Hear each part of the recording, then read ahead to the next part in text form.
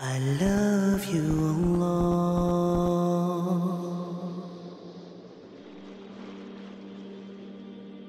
We all from time to time go through some challenges that really challenge our faith and challenge our state of mind.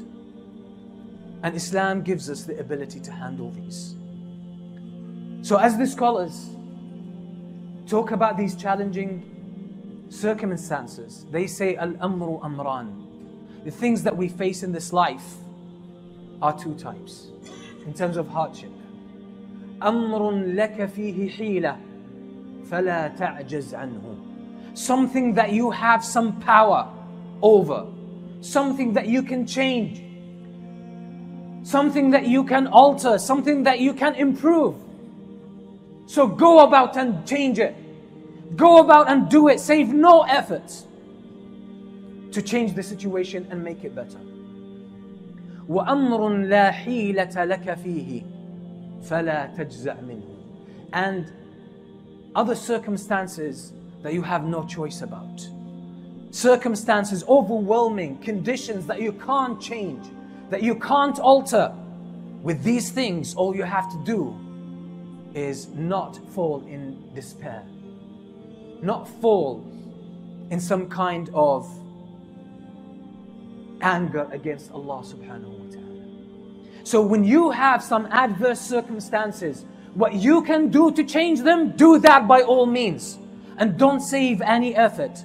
Don't save any knowledge you have. Don't save any advice that you can tap into and you can benefit from to alter the situation. Because that's human nature.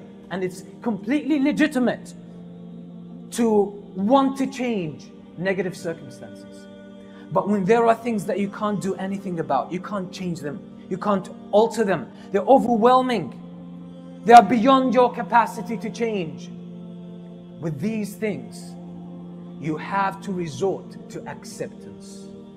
You have to resort to acceptance, and that means you let go.